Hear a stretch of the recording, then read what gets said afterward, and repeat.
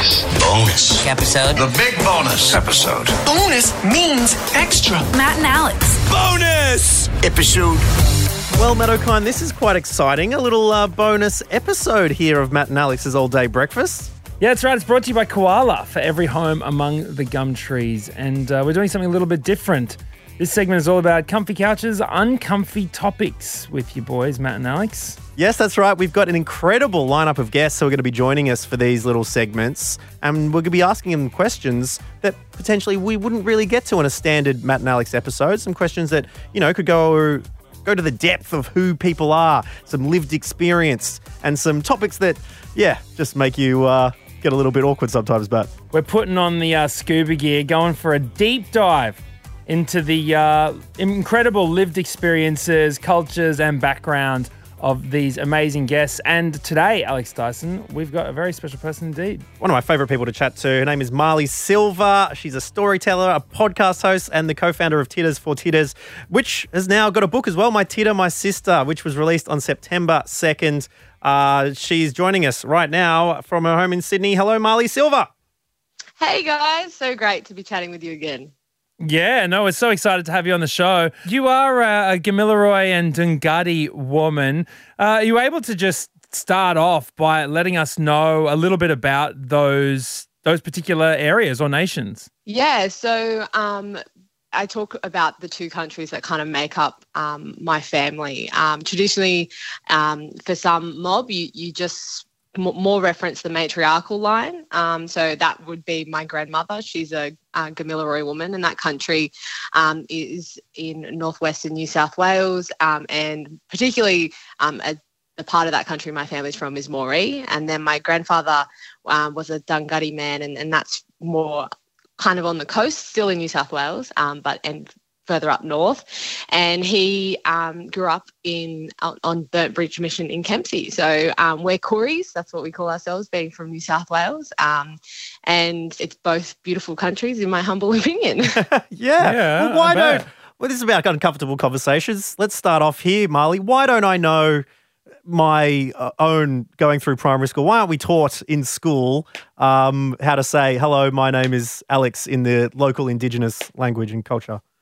Yeah, well, you know what, Alex, that's a question I asked myself growing up I didn't grow up on the countries where my family's from. I grew up on Darrawal country, south of Sydney, and we didn't learn that in schools. And, it's so rare for that to be a part of it. And it's because our country was founded, with the Western lenses that were brought from Europe, and from the get-go we were seen as less than or subhuman and literally not even counted as humans until 1967. So there was no value for the rich culture that we had, and still remain to have, for over 60,000 years. It was kind of just stamped out in such a short time slot on that timeline. In 250 years we were just we've lost so much of that language and lost so much of the stories that helped us survive for this long period. So unfortunately, there's very little information about some of the languages, but then there's other parts of, and Australia truly is a continent. We talk about all these different countries. There's some where that's so rich, and the kids in certain communities know English is the third language. But in more metro regions, more the places that were kind of first touched by colonisation, it is definitely a lot harder to know that information. Mm. Yeah, and you've touched on a couple of instances of obvious mistreatment and misjustice for Indigenous people in Australia. Let's talk about the phrase "get over it." What does that mean to you, and how how frustrating is it when people kind of suggest that that's simply what Indigenous people should do? Yeah, it's incredibly frustrating because it comes from a place, or it comes from a belief that some people hold, that the systems of oppression that Australia was founded on and don't still affect the way that we live today, and the things that are kind of accepted as this is the way it is. Particularly we see this as relevant in our incarceration system, how we're only 3% of the population, but we're so overrepresented in the justice system, and particularly our kids are, or how many of our young people live away from their families in the out-of-home care system. The fact that our life expectancy is so much shorter than non-Indigenous Australians, and that, there's less of us at universities and less of us in politics or in high-powered positions.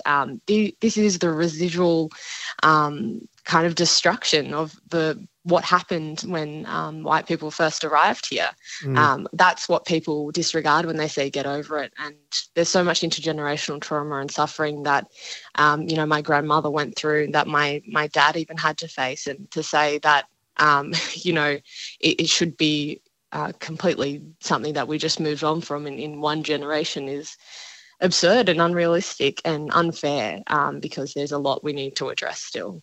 Yeah, the effects of which still being felt today, and even for yourself, Marlee, like you're a young woman just going through life like everyone else who has this sort of cultural heritage, of which when statistics like that come up, when events like the Rio Tinto blowing up the Yukon Gorge recently, a video I watched on the Guardian was just heartbreaking. But for yourself, who has to live with these stats throughout your life, can you tangibly feel the weight upon you?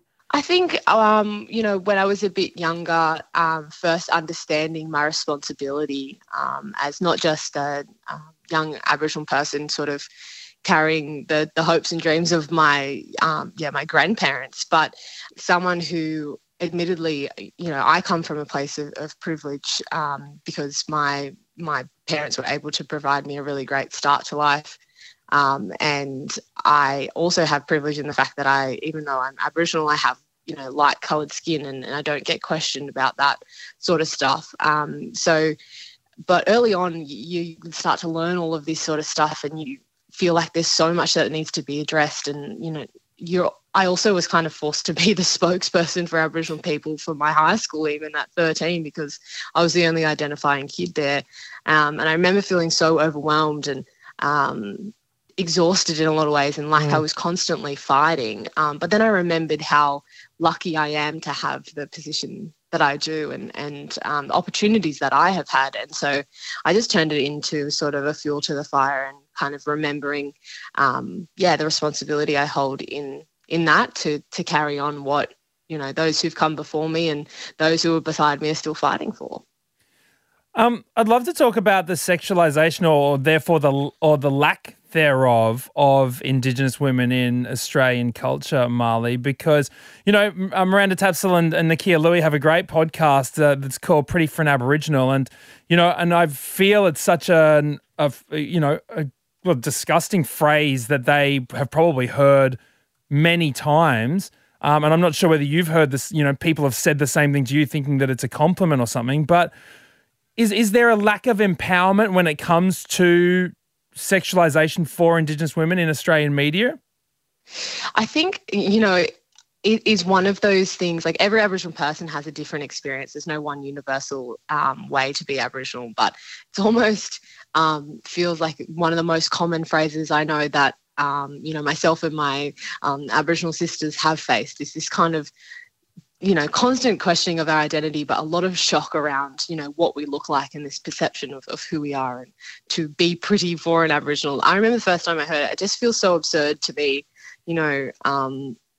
because in my day-to-day life, my personal life, the most beautiful women I know are all Aboriginal, and that's kind of irrelevant and objective. But, it is, as you say, like such a reflection of what we hold as the perfect example of beauty, as looking, Eurocentric. And, especially where I grew up, you had to be blonde and a surfer chick to be, even mentioned by the boys at school or something like that. And I think it talks to a much bigger issue around women in general, where your worth is so dependent on what you look like, and whether you're desired by the opposite sex. And it's just another tool to put down, women who don't fit a box. I feel like, the whole of 2020 and how it's put, thrown so many things in up into the air. I found a lot of the conversations I'm having with the people around me are a lot deeper. And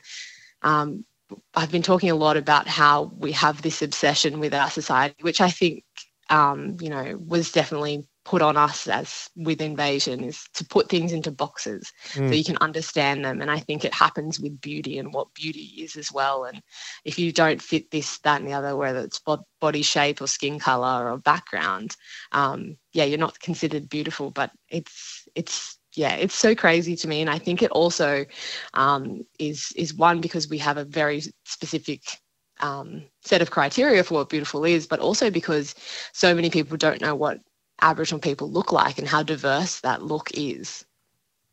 Did you ever wish you weren't Aboriginal? No, I can confidently say I've never ever wished for anything other than to be a blackfella. It's the thing that's brought me the most strength. It's the thing that has brought the, strongest connections I've had with other people, outside of my family. And it's my purpose is to show pride and do what I can with my skill set of storytelling, to honour my people and my history. But I definitely know of so many others, particularly, obviously I work in a space where I'm particularly focused on Aboriginal women's stories, and so heartbreakingly, it's a common occurrence to hear that because of the constant kind of trauma that's laid on top of layers and things like that, which is really devastating. Absolutely. Well, tell us about that culture that you have then and that you have been proud of all the time. What are some quirks of, Indigenous and First Nations cultures that potentially other people wouldn't get to experience in their life? My favourite thing, hands down, that I love watching non-Indigenous people experience for the first time is where you can be, I've experienced it in a professional sense quite a few times, being in a meeting room, meeting, a potential client or partner for the first time. And blackfellas, we ask each other, not what your job title is or what you do, but who's your mob and where are you from? Even with, really quote unquote important people in business spaces and things like that, that's still the first question you ask. And quite a few times in my life, I've been in rooms with people I've never met who and find out that I'm related to them or things like that, know their family or, and I just think it's something that's so beautiful and a testament to the generosity and kind of a desire to really be one mob that our people have. We always want to know how we're connected, not how we're different. I think that all of Australia could learn from that attitude. How do you feel about non-Indigenous people like using the term mob or, saying something's deadly and stuff like that? Yeah. There's a lot of discussion within community, and there's a lot of people who have different perspectives on that sort of stuff. I personally think it's pretty cool when non-Indigenous people are, constantly educating themselves on particular lingo and that sort of stuff. I think it's awesome for things like, people knowing what Koori or Murray means and because there's a big debate around whether it's Indigenous or Aboriginal or whatever. And I personally like Koori or things like that. And it's sometimes it can be a little bit cringe when some people use deadly and things like that because you're just like, oh, it's not quite the right context. Do you know what always old white dudes always call me brother, and I'm like, what? It's always so funny. Yeah. Like, there you go, brother. Like, what? Nah, bro, come on, please. but and what about like, I mean, because there's been a couple of issues in the news recently, Marlee, that you must have very strong opinions on, especially, the two things that jump out to me, the Free the Flag situation that was happening, and changing the date. Alex Dyson, you were intrigued about the changing the date situation as well. Well, yeah, to me, Marlee, it's a matter of not if, but when. And so the delay in doing something that would make it all better at once and, include a bunch of people who by the nature of picking that date has been excluded for so long. I don't see why the delay is. I'm sure you're I'm sure you're the same. What conversation have you had, and how close have you been to the people making the decisions in these sort of areas to try and to get this done for our fellow Australians?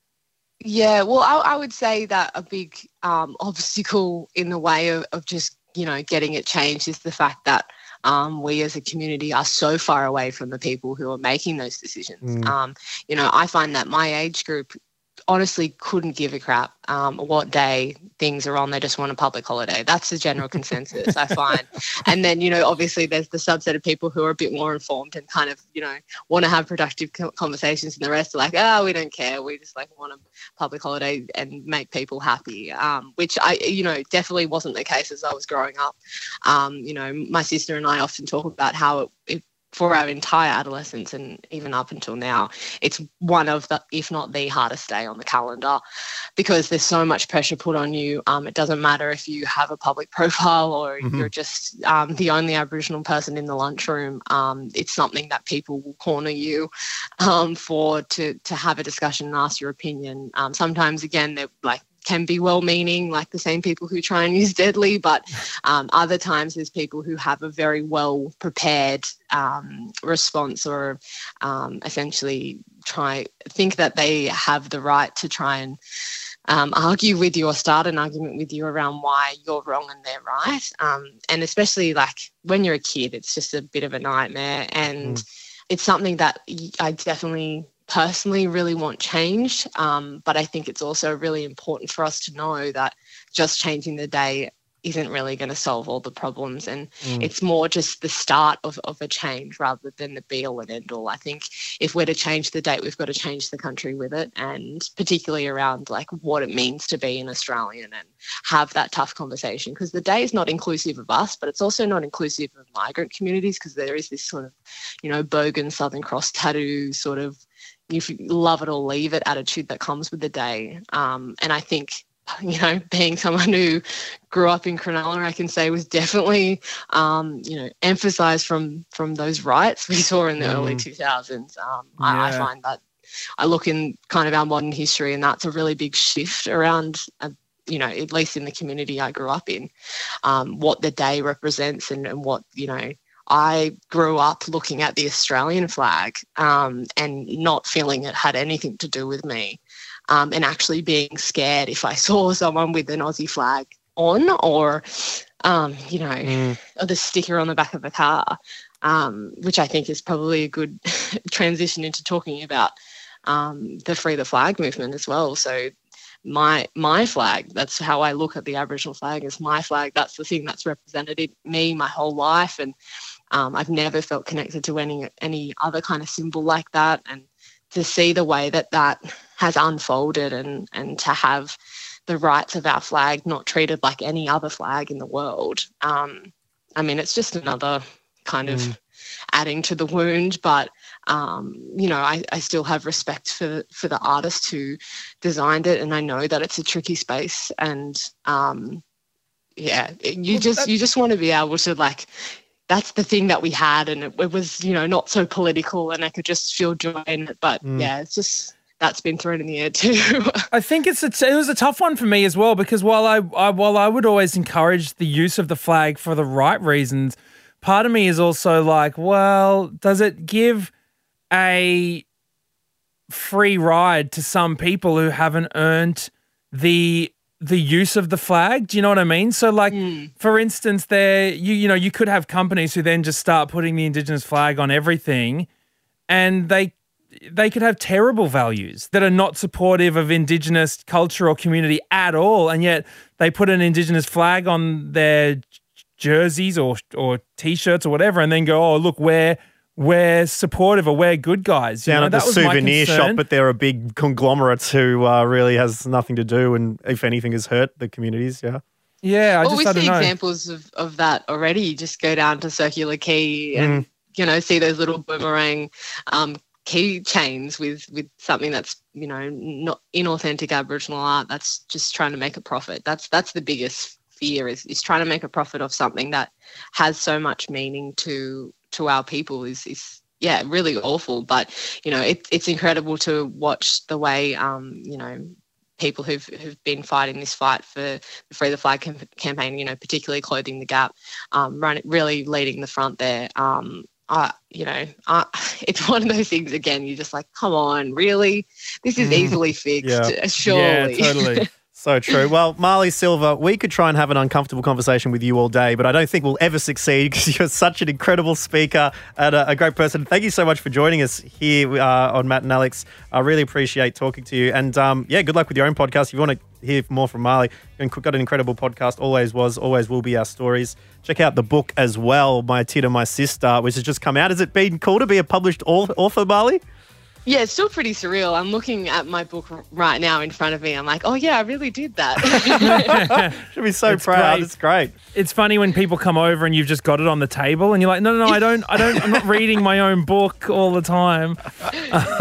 But anyway, thanks so much, Marlee. It's always such a pleasure, and we can't wait to chat to you again next time. Thanks, guys. It was great getting uncomfortable with you. Bye. Bye.